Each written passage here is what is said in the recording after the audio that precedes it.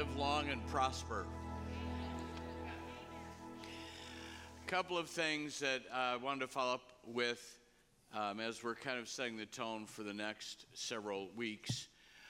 We'll be receiving the offering at the end of the service on your way out. The reason to do that is so that we don't have to pass the offering baskets hand to hand. And Sarah, you're being over precautious. Let me just touch that for a minute. Some comments even yet this morning have been made to me. Well, I'm not afraid. I believe that Jesus will take care of me. I'm not afraid, and I believe that Jesus will take care of me too. But there's a difference between faith and presumption. And there isn't anyone in this place that has a promise of supernatural health.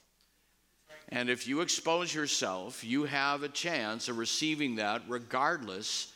If we had a promise of supernatural health, we would not need the promise of divine healing. And if we had supernatural health, none of us would ever die. So let's not be foolish, okay? Understand. So, wash your hands, people. I never thought the day would come that I'd have to stand up here and say, wash your hands. But take advantage of the hand sanitizer and just use wisdom. The problem is there are so many things going on right now, and the situation changing so rapidly, we don't know what it will look like.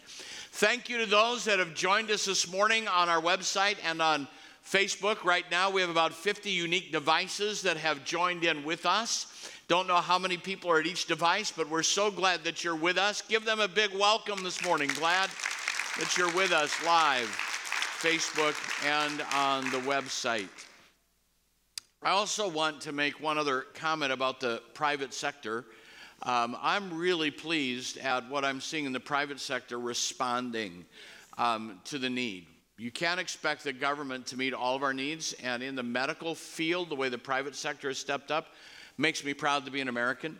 The way that retail and commerce is stepping up, those that are trying to hoard and merchandise are being stopped from doing that, even with Amazon and eBay accounts. I'm thankful for that. We had a conversation with workers at Hy-Vee, and they're going to do their best, as all the retail outlets are, to get toilet paper back in stock and limit that, because we won't limit ourselves. So I'm just, if you, rather than criticizing the stores, let's take time to just thank those that are working hard to make sure that we're still functional. Amen. That'd be a good place for thank you for private sector stepping up. And again, if you need anything from us, please feel free to reach out to us. The last thing that I want to say, too, is if you are symptomatic in any way, please stay home. In other words, if you have a fever over 100 degrees, or if you're in an at-risk group, we want to be able to minister to you, but we also want you to be safe. And which should happen anyway. Yeah, should happen anyway. So, you know what I almost said? We're going to ask the ushers to come. We are not, at this moment, asking the ushers to come. But we're in our series on rocks. Ain't no rock gonna crowd in my place. We're gonna look at our third rock this morning. Sticks and stones may break my bones. I want you to watch this video. Sticks and stones can break our bones, but words can never hurt me. Wrong. See, there is a story of a Major League Baseball player who's speaking to inmates in prison. One of the inmates asks him, "How did you become a professional ball player, sir?" To which he says, I think it started when I was a boy. I would play catch with my dad, and he would always say, you keep throwing the ball like that, son, and you'll end up in the major leagues one day. You keep swinging the bat like that, son, and you'll end up in the major leagues one day. And here I am, a professional ball player. The room became quiet. And the inmate who asked the question, he said, the same thing happened to me. When I was a boy, my father told me that I was good for nothing and that one day I would end up in prison. And here I am. Sticks and stones can break my bones, but words can never hurt me. Wrong. See, words can cut deeper and fester longer than any sword known to man. I still haven't forgotten what they told me as a kid, the teasing, the insecurities that it created. Have you? Consider the story of a little girl. She's in the grocery store with her mother and she drops a bottle of milk onto the floor, breaking it. The mother says, "You stupid child, why did you do that?" Consider the story of another little girl who's in the grocery store with her mother. She drops a bottle of milk onto the ground, breaking it. And this mother says, "That was a very stupid thing you did." Which child do you think will grow up to have a healthier self-image and more self-confidence? The one who was called stupid, or the one whose action was called stupid? See, it is important to be mindful of the words that we use to our friends, our families, our loved ones, and strangers. Because sticks and stones can break our bones, but words can break our hearts. And if we're not careful, it can shatter our dreams.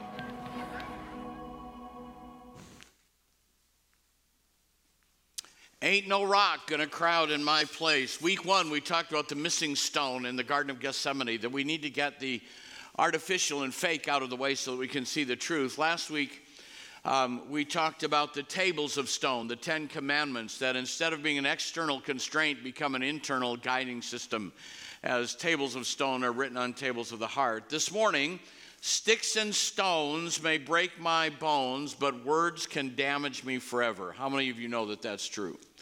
Words that people say. Words can hurt deeply, and there's always someone around willing to throw a rock at you and leave damage. It's reported that this phrase, stick and stones, first appeared in the Christian Recorder in March 1862 in a publication of the African Methodist Episcopal Church, where it was presented as an old adage in this form: "Sticks and stones may break my bones, but words will never break me." There's also a version of that in the 1981 song by Who, "The Quiet One," that says, "Sticks and stones may break my bones, but names will never down me." It's interesting to me that even in this last sporting season, that phrase was used in a post-game interview after a football game on October 19th between Michigan and Penn State at Penn State. Michigan had won the 4 previous meetings, but Penn State had built a 21-0 lead at the midpoint through the second quarter. Michigan rallies back and makes it a close game and are threatening to tie the game in the closing minutes. How many of you watched that game? Anybody watch that game? Yeah, a few of you watched that game. Nittany Lions safety broke up a pass in the end zone on 4th and goal from the Penn State 3, saving the win for Penn State. It was called a heartbreaking loss for Michigan. In the post-game interview, Michigan coach Jim Harbaugh was being asked questions, and in the middle of one of the questions, he stopped and looked at the reporters and said, "I've learned a long time ago, sticks and stones may break my bones, but words will never hurt me." I just thought, what a place for that phrase to be used. But I'll guarantee you that those words being used even in that context leave a mark. Stones in the Old Testament, we've already talked about, have some pretty serious usage and consequence. In this particular consequence, they're used to inflict a death sentence. Those guilty of certain crimes were sentenced to be stoned to death. Paul was once stoned on a missionary journey, left outside the city, and God raised him up, and he walked back as they thought they had left him dead. Stephen is stoned to death in the book of Acts, while Saul/Paul stands on giving approval to the execution. And I don't know about you, but I would think being stoned to death would be a very brutal way for someone to have to die. Now, we're going to spend time this morning in John chapter 8, if you want to turn there and follow along in the story. And I need to comment on the scripture before we actually spend time in it. Most of you will have a Bible in John chapter 8, verses 1 to 11, that are in italics. And it will have some comment that the earliest manuscripts and many other ancient witnesses do not have John 7:53 to 8:11. A few manuscripts include these verses wholly or in part. So I'm going to take just a moment to let you know the ugly secret about translations. I don't know if you know this, But in order for a new translation of Scripture to get a copyright coverage, they have to show substantial change. And in order to get that substantial change, over a period of time, there are compromises that are made to show as though it were better. And I'm saying to you that the early church accepted this text. There are many manuscripts and many authorities that accept this text. And I believe that it's been hovered over by the Spirit of God and is valid and ordained and anointed and part of the Scripture that we should consider. St. Augustine said it was left out originally by men of little faith because they thought it showed Jesus encouraging adultery. And that's not at all what happened. So if men of little faith want to leave it out, I'm this morning putting it back in. We're going to consider what I believe is a true story from the life of Christ that lets us see the impact of the stones and the stories that they have to tell. It's also interesting to me that the stoning stones are accused of not belonging there. So accusation is even made against this section. One of the things that we need to understand from John chapter 8 is that we, like the woman, we have an accuser, someone who stands to make accusation. The Bible says in this account that when she was taken, that the Pharisees claimed that she was caught in the act of adultery. Now, I have to comment on that, even though you probably all have thought about it. But the most common question from this pericope is to ask this question: where is the man? How many of you know that adultery is not a single act? I mean, a single person act. How many know that? If you don't know it, let me explain to you what happens in adultery.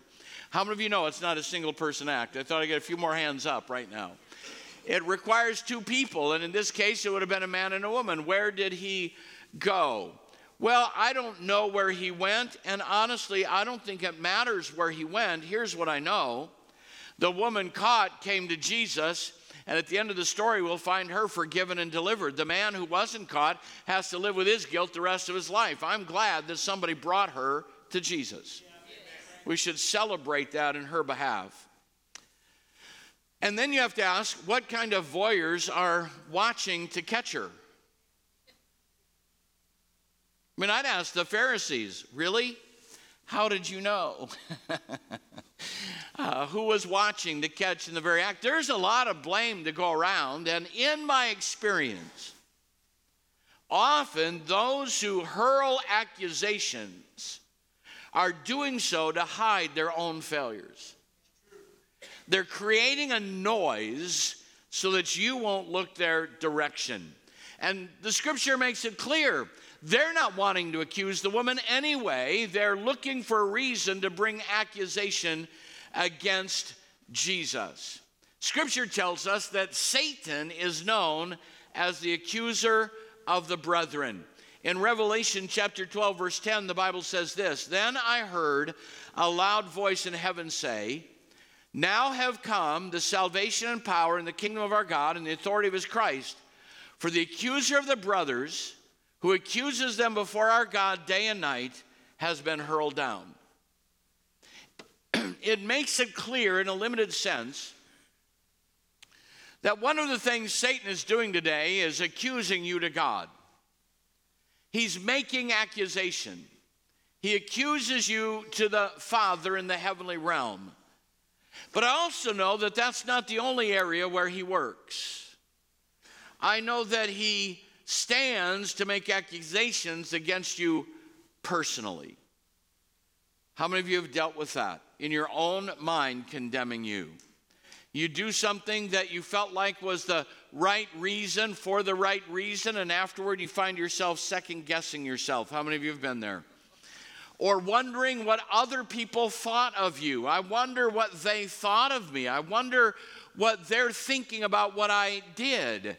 The accuser of brothers and sisters likes to work on you and make you question and second guess everything that happens to you. He whispers in your ear. And while I don't worry about believers being possessed by demon spirits, I do know that the devil is active, whispering in our ear, tempting, taunting, and tormenting us from time to time, trying to accuse you of what you have done and accuse you of what God has already forgiven you for. you ever had those come back and haunt you? Now, people use a phrase that I understand. I'm not really comfortable with this, and I'll explain to you why. People say that about themselves, I need to learn to forgive myself. Now, I get what that means, and I agree with that, but I want to press that a little bit. Why do we have trouble learning how to forgive ourselves? Because you don't have the power to forgive yourself. You don't have the ability to forgive yourself. You can't wash your sins away. Left to you, it will haunt you, it will torment you, it will follow you, and the devil will keep hammering you. What you need to learn to do is accept the forgiveness that he provided for you. And when you suggest that you can't forgive yourself, do you know what you're really saying? You're saying, I can't trust his forgiveness for me. The place we need to live in is not forgiving ourselves, but accepting that he has forgiven us and walking in that provision, walking in that forgiveness, and that's what the devil is trying to take away from you. I can never do enough right things or be good enough or compensate enough for the mistakes that I've made personally, that I have personally made in my life. But here's what I know: Jesus cleanses us from sin and makes us new. And every time we partake of communion, I remind myself that the sins of my past are covered by his blood, that they were thrown into the depths of the sea, and as far as the east is from the west, so far as he removed those from me, and that they can never be remembered against me again. So you need to stop fishing in that pond and quit dragging those up. And when the devil does, someone said, when the devil taunts you about your past, remind him of his future. Amen. Hello? Understand that. It's his forgiveness that you need to accept when the devil is taunting and tormenting you. But here's what I think is the most dangerous, is he stands to make accusation against you to others. The Bible says in John chapter 8, verse 44, the devil was a murderer from the beginning, not holding to the truth, for there's no truth in him. When he lies, he speaks his native language, for he is a liar and the father of lies. I don't know why it is that we're so quick to accept the accusations that we hear about other people. I can stand in the lobby in most churches or most public places, talk to someone and say, hey, I heard that John really did a great thing. There'd be mild interest in that. But if I said, did you hear what John did? People will get, how many know what I'm saying is the truth? We seem to have a desire to see the train wreck. We want to see the problem and how quickly it is that we embrace accusations against brothers and sisters in Christ or who are out in the world, and they flourish in an environment where they're given strength to carry on. Where is that accusation coming from? Well, you need to identify the source, but just remember that while the devil is accusing you to God and while the devil is accusing you to yourself, the devil's also going to accuse other people to you. And that is the work of the devil. Someone help me this morning. Anybody hearing what I'm saying this morning? I'm not trying to put you under condemnation, trying to help you. When something is said that we so quickly grab hold of and want to accuse and blame. And we're living in a culture, and can I just add this, because I can't hardly avoid it, but all of the mudslinging right now over the coronavirus, believers, stay out of that. And let's engage in the answer. Let's quit saying who's to blame and what are they trying to gain, and stay out of that argument and look at what we can do to be an answer, because it's the devil's work to accuse other people to you. I wonder what she meant by that. Hello? I wonder what he meant by that. I can get so paranoid, or have been in my past, not presently, that I can even wonder why someone compliments me. What do they want? Come on, is anybody in the house this morning? Pretend like there's 10 people around you and they're shouting while you're listening, okay? Yeah, we do that. How many are guilty of that sometimes, wondering, I wonder what they want? Where is that coming from? It's your flesh and the devil prodding it. Now, I do know you have to beware the flatterer, but there are some times that people just want to be nice to you. Accept that. Accusations don't have to be effective, but what I've learned is you can't win against an accuser. And it doesn't take long for somebody's life to be smeared by somebody's false accusation. Now, I've used this story before, and I'll use it because it's my story, and it really happened in a board meeting, and how the slandering and accusing works and why we need to guard against that and why it's so dangerous in the kingdom. We had a family in the church that was being investigated by DHS for abuse. The wife had turned her husband in for verbal abuse and made some other accusations, and DHS was involved to see if there was any validity. One of our board members wanted to go over to see this family, and so said that would be fine. And so instead of dialoguing with them about what was going on in their home, it became a dialogue about me and what was happening in our home. And the man of the house said, I've been to domestic abuse classes, and said to the board member, you need to watch out, because Pastor Gary shows all the signs of a wife abuser. Wow. And so we're in a board meeting, and out of the blue, one of the board members says, do you abuse your wife? And I laughed. I thought he was being stupid, which he was, but that's another conversation. And I said, no. Now, there are two things you have to know. You have to know my wife. And one time would be my death sentence. I mean, that's not who she is. I would have to sleep with one eye open. And so I said, where does this come from? They said, well, this guy said he could tell because when you preach, sometimes you hit the pulpit. And anyone that'll hit the pulpit will hit their spouse. Now, how many realize that's just stupidity? Okay? Stupidity. But I want you to know, a stupid, baseless accusation from someone who was being charged with abuse became an accusation that I had to outlive, that had no substance to it. How many of you are hearing what I'm saying? People are ready to believe accusations because we're fallen, we're base, we're carnal, and love thinks no evil. Come on, help me this morning. I'm trying to talk to us about what the rocks have to say. Accusations don't have to be true to be effective. And so when you begin to accuse others, how many are ready?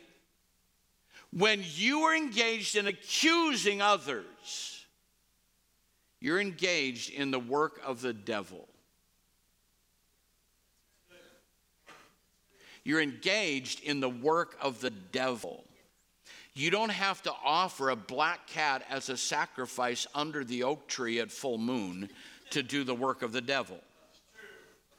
When you engage in accusing others, you're doing the work of the devil.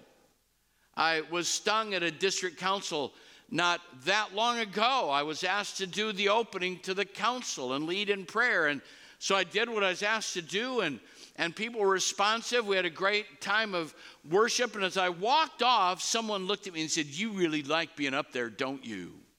Do you know what happened in that moment? All the joy of feeling like God met with us was sucked out of me, and I'm questioning my motivation and what I'm made of and wondering what that person thinks of me. Do you know what that is? When you rob the impact of worship, you're doing the work of the devil. Hallelujah. It gets better, folks, but the more you sit on me, the longer this part takes. We have an accuser. And the Church of Jesus Christ needs to quit cooperating with the accuser of the brothers and sisters.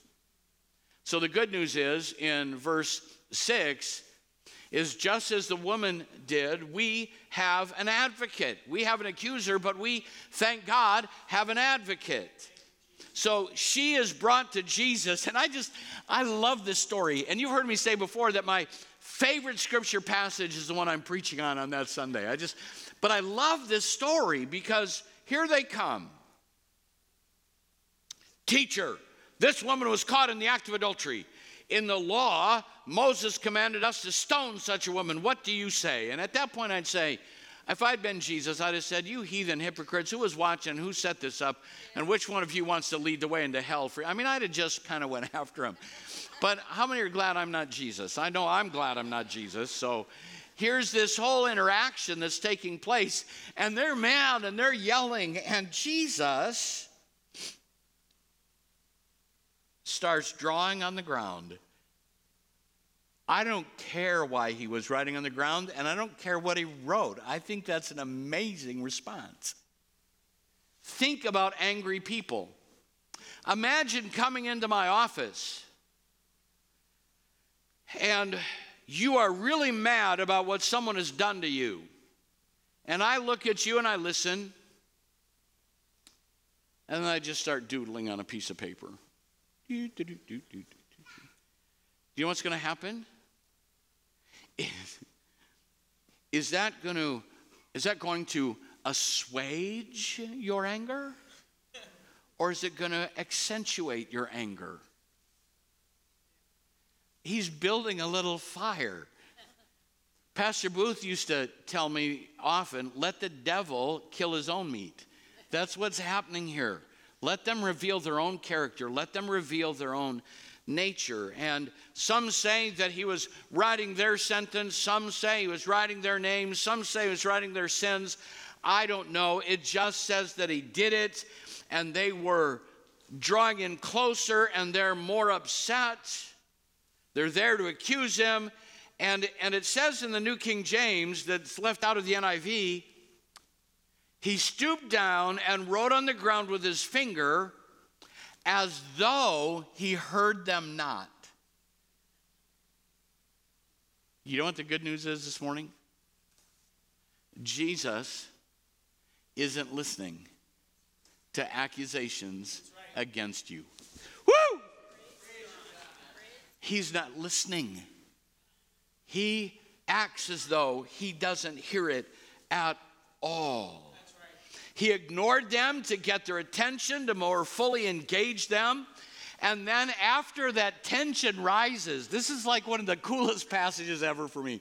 As that tension rises, which tells me that sometimes it is okay to increase the tension in the room. Oh, I kind of like that. I guess no one else did, but. When they kept questioning him, he straightens up and says, let anyone who is without sin cast the first stone. Two things that Jesus did not do. He did not challenge the accused, and he didn't validate the accusation. He dealt with the real issue at hand. Now, we're not done with this story. Don't think she's going to be totally off the hook. But listen to me, when you're in the presence of Jesus, you've come there feeling the weight of your sin. It is not the ministry of Christ to make it feel heavier on you. You're already there with him, and he wants to free you. That's what the rocks will say. He wants to free you, not pile on the accusations. Yes. She knew she was guilty. She doesn't plead her case. They assumed they were innocent. And Jesus came to be light in a darkened world. He challenged the accusers. So can I, for a moment, if I can do this and not just blow apart into a billion pieces? We're in trouble if Jesus didn't die on the cross and rise from the dead. Because the devil, watch this, is making accusation against us to God as he did with Job. Does anybody know where Jesus is right now? He is seated at the right hand of the Father. Do you know what he's doing there? He's making intercession for the saints of God. Here's what happens. Satan walks in, and you did a bad thing. You said a bad word. You did something you ought not do. And the devil is saying to God, did you see what your creation did? Did you see them? And this is a little editorial response, but I believe he just looks over at Jesus, who says, they're one of mine. They're one of mine. And they have come to me. I have forgiven them. And there's no accusation that stands. Objection overruled, Satan. Is anybody in the house this morning? I said, objection overruled, Satan. It's been covered. They've been provided for by my Son. And so when the devil makes accusation against you, you don't have to worry what's happening, because he ever lives to make intercession for the saints of God. And he blunts and deflects and rejects the accusations that the devil brings to the Father against you and me. Thank God that Jesus makes intercession. They belong to me. I believe he's also interceding that we do not fail, as he said to Peter, I have prayed for you that you fail not, but when you're converted. Do you know what he knows? You're going to fail. But when you're converted, strengthen the brothers. He's there making intercession on our behalf. He is our mediator and our advocate. So we have an accuser, but we also have an advocate. Do you know what that leaves us with? It leaves us with an answer. Yes. We have an answer. We have an answer that comes from the rock that this morning says free. As Jesus addresses them, those who heard it began to go away one at a time.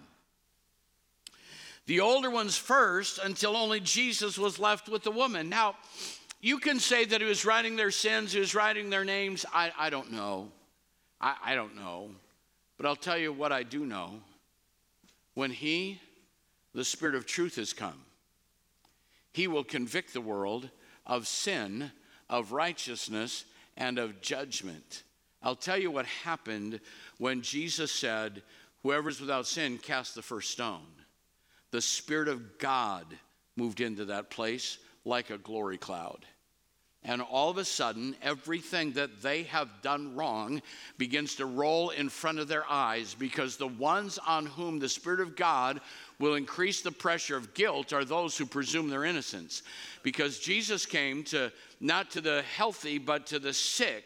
Those who need an answer, he's there to minister to. But when you stand in your arrogance and self-righteousness and pride, and you've never made a mistake, the Spirit of God will move in there and begin to deal with your heart. And why? From the oldest to the youngest? Because the oldest had longer lists. And it begins to roll in front of their eyes, and they begin to dissipate. Yeah, I'm not going to be that guy. I'm not going to be that guy. And as the older ones leave, the next generation sees them leaving. And well, if they can't stand up to this scrutiny, I can't stand up to this scrutiny. And when Jesus speaks, the accusers dissipate. So he said to her, when they're alone. Wish I could do this the way it landed on me this week. Look at what he says.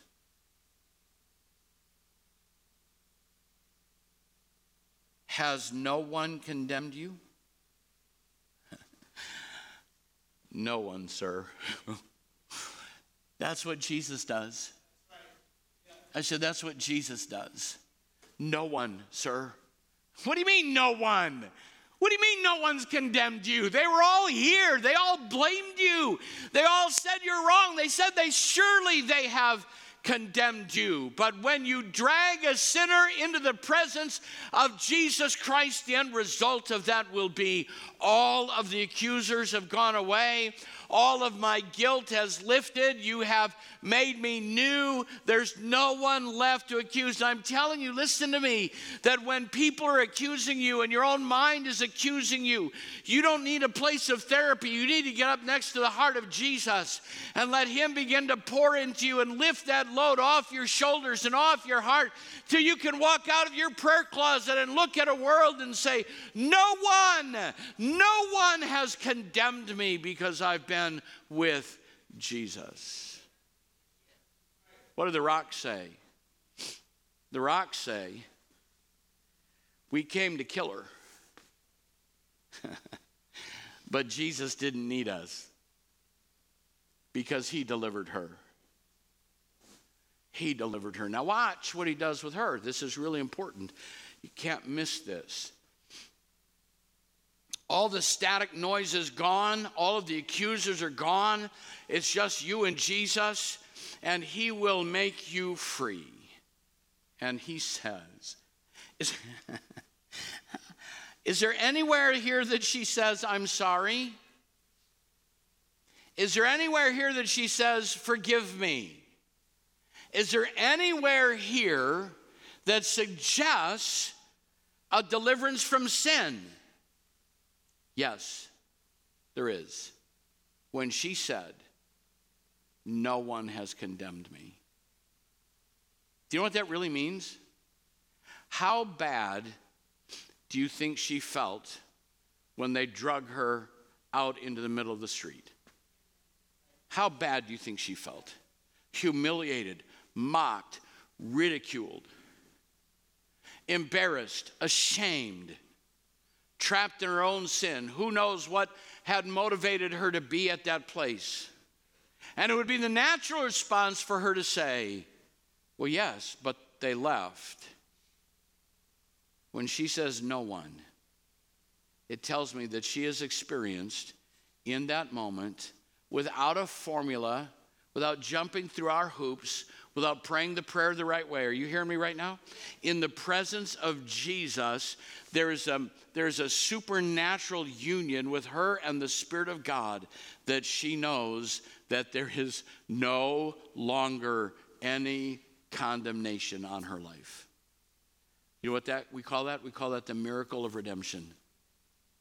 I've seen it happen again and again. You pray with someone, you tell them how to pray, and I get concerned sometimes that in easy believism, we're getting people to commit to a program rather than committing to the Christ and experience something that changes them. And if a person's guilt won't go away, I don't need to counsel them out of it. I need to help pray them out of it because it's a miracle experience they'll get from Jesus. Let's go back and talk to Jesus. Let's go back into his presence. Now, do you believe that some people need counsel to help get there? Oh, absolutely I do. Absolutely I do. But I can't take it away. He can. And she stands there. Think about the moment. She stands there saying, I have no condemnation. That's a miracle. Come on, that's a miracle. It's told us by Paul's writings in Romans, there is now therefore no condemnation to who? No condemnation to those who are in Christ Jesus, who walk not after the flesh, but after the Spirit. For the Spirit, what does the Spirit do? The Spirit of life. It frees us from that condemnation. It frees us from that death sentence. It makes us new. And she's standing in front of him saying, I don't know what just happened, but I know that I'm a new creation.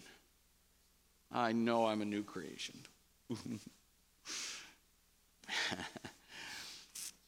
And what does he say? Neither do I condemn thee.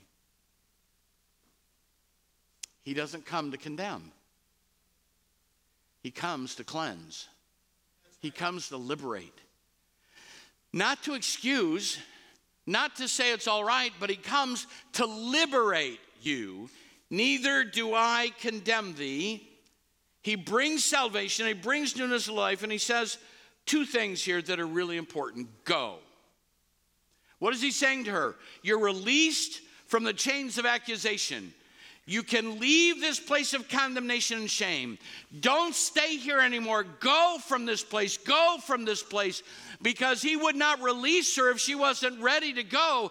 God does not want you to stay in the place of guilt and condemnation and beat yourself up. But it's time now to go forward. And do what? And don't go back into this pigsty. Don't go back into this pigsty. There's a principle of temptation that we have to grapple with. It's easier to not cross a line of sin. It's easier to not cross a line than to cross a line and try to go back. So then, people who have been inappropriate sexually have crossed a line. And once they've crossed that, it's hard to go back to purity. It just is. If you have been a drug user, apart from the physical addiction and mental addiction, there's also a spiritual impact. That once you have used a drug source, it's hard to go back and stay back there because you've experienced the pleasure. And here's what happens over time. Over time, people forget the pain and only remember the pleasure. And they want to go back. And that's why he says to her, and don't do this again. Not because she wasn't clean. People say, well, if God forgave me, why do I have this temptation to go back? Because it's part of who you are. And now he has said to her and to us, you don't have to go back. You don't have to do that. Go and sin no more. She left a brand new creation in Christ Jesus. That is true freedom. His releasing comes with resurrection life. So what do these stones say this morning? They say we were recruited to kill a sinner. But we stand here untouched to celebrate a saint. Is there anybody that has any life in Christ in them this morning? I mean, you're just looking at me like, I'm afraid the coronavirus is in the room. Come on, help me this morning. This whole idea, I'm not going to let the rocks cry out. I'm not going to ignore where I was. I'm not going to let the rocks cry out in my place. I'm going to tell you that I've done things wrong, that I've made mistakes, that I could justly have been stoned. I could suffer the judgment of God, but I was with him.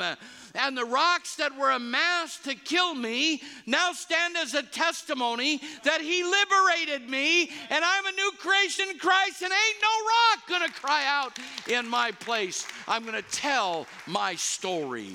It's a story of rocks that were amassed to destroy me, and a Savior who came to liberate me. The rocks say, we got to stay. And what should have been death was newness of life. So Pastor Nathan, if you'd come. With every head bowed, every eye closed, just for a moment, whether you're here in this room, if you're watching online, you're in the North Chapel, I'm talking to all of you this morning. If you have never met Jesus as your personal Lord and Savior, this would be a great morning for you to respond. And rather than a show of hands, I'm just going to tell you what you need to do. If your sins are dragging you to Jesus, all you have to do, it's as simple as ABC, admit that you have need. Admit that you're a sinner. Believe that Jesus died for your sins and confess him as Lord. It's that simple. You go to him and stay there until you experience that lifting of your past and pain. But I also know, heads bowed and eyes closed, that there are believers everywhere who are living in chains of accusation. It could be, as the video said at the beginning, things that were said about you as a child. You're stupid. You're worthless. You'll never amount to anything. We had one of the churches we pastored, we had a keyboardist who was brilliant on the organ and the piano, could play anything, could make that organ talk, but always said, I'm not any good. I'm not worth anything. Nobody wants me here. Where is that? Those are accusations that keep us in bondage. And that's not humility. That's inverse arrogance, because it's all about you. People have said things, you've been accused of things, and you've asked Jesus to forgive you, but you've not been able to move on. You've kept in chains. This is your morning to be free. With no one looking around. Online, obviously, I can't see you, but this is for you. North Chapel, this is for you. And on the main auditorium here, it's for you.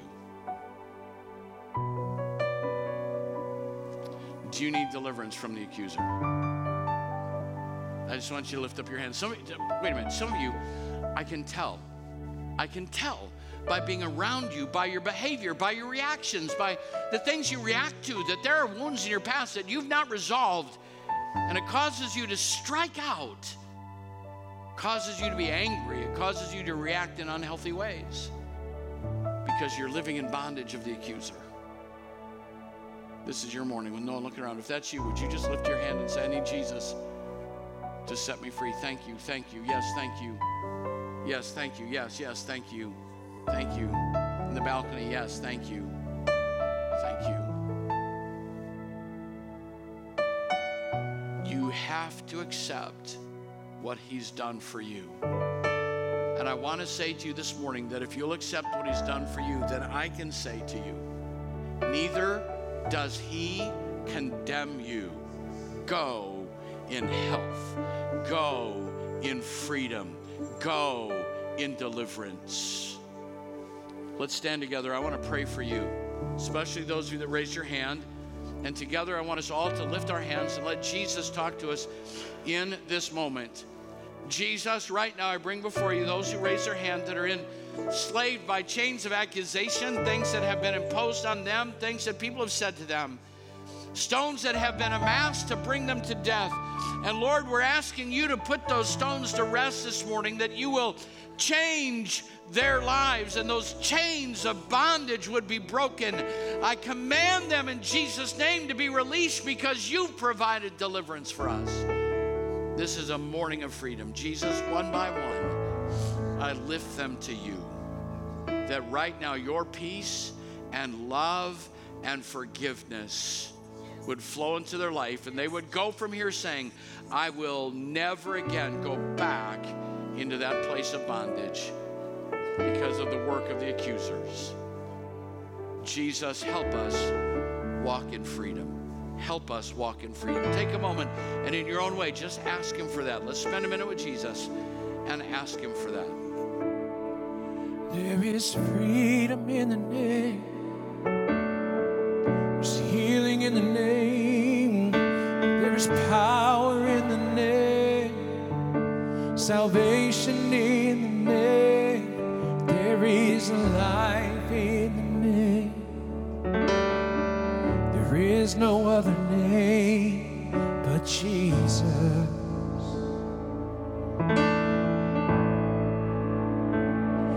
There is freedom in the name. There's healing in the name. Oh, there is power in the name. Salvation in the name. Oh, there is life in the name. There is no other name but Jesus.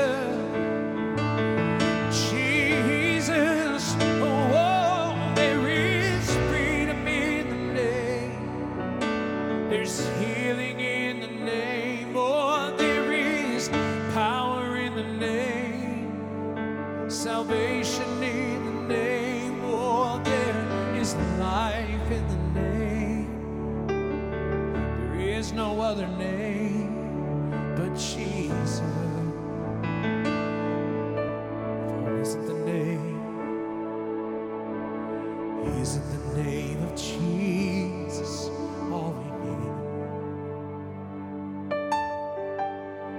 Isn't the name of Jesus all we need? He's the way, the truth, the life, the only way to God. Isn't the name of Jesus all? Lord Jesus, this morning we're going to listen to the truth of your word, not to the lies of the stones that have been amassed against us. We receive your freedom, we receive your deliverance, we refuse to live in bondage to the accuser, knowing that you came to bring resurrection power. And for that, we give you thanks in Jesus' name. And everybody said, amen. You can remain standing. Here's how we're going to take the offering. I want to make this just really clear. As you leave, there'll be ushers at the door waiting to serve you. And I don't expect, please don't feel any guilt if you walk by. Some of you give online, some of you give on a payday. There are a number of reasons. I don't expect everybody to respond, but I hope somebody does. Because we still have to pay bills. We still have to respond to needs, and we want to minister to the people around us. So your giving will help us do that. But on your way out, express your worship as you give in the offering. The Lord bless you and keep you. The Lord make his face shine upon you and be gracious unto you and give you peace. Walk in the shalom of God. God bless you.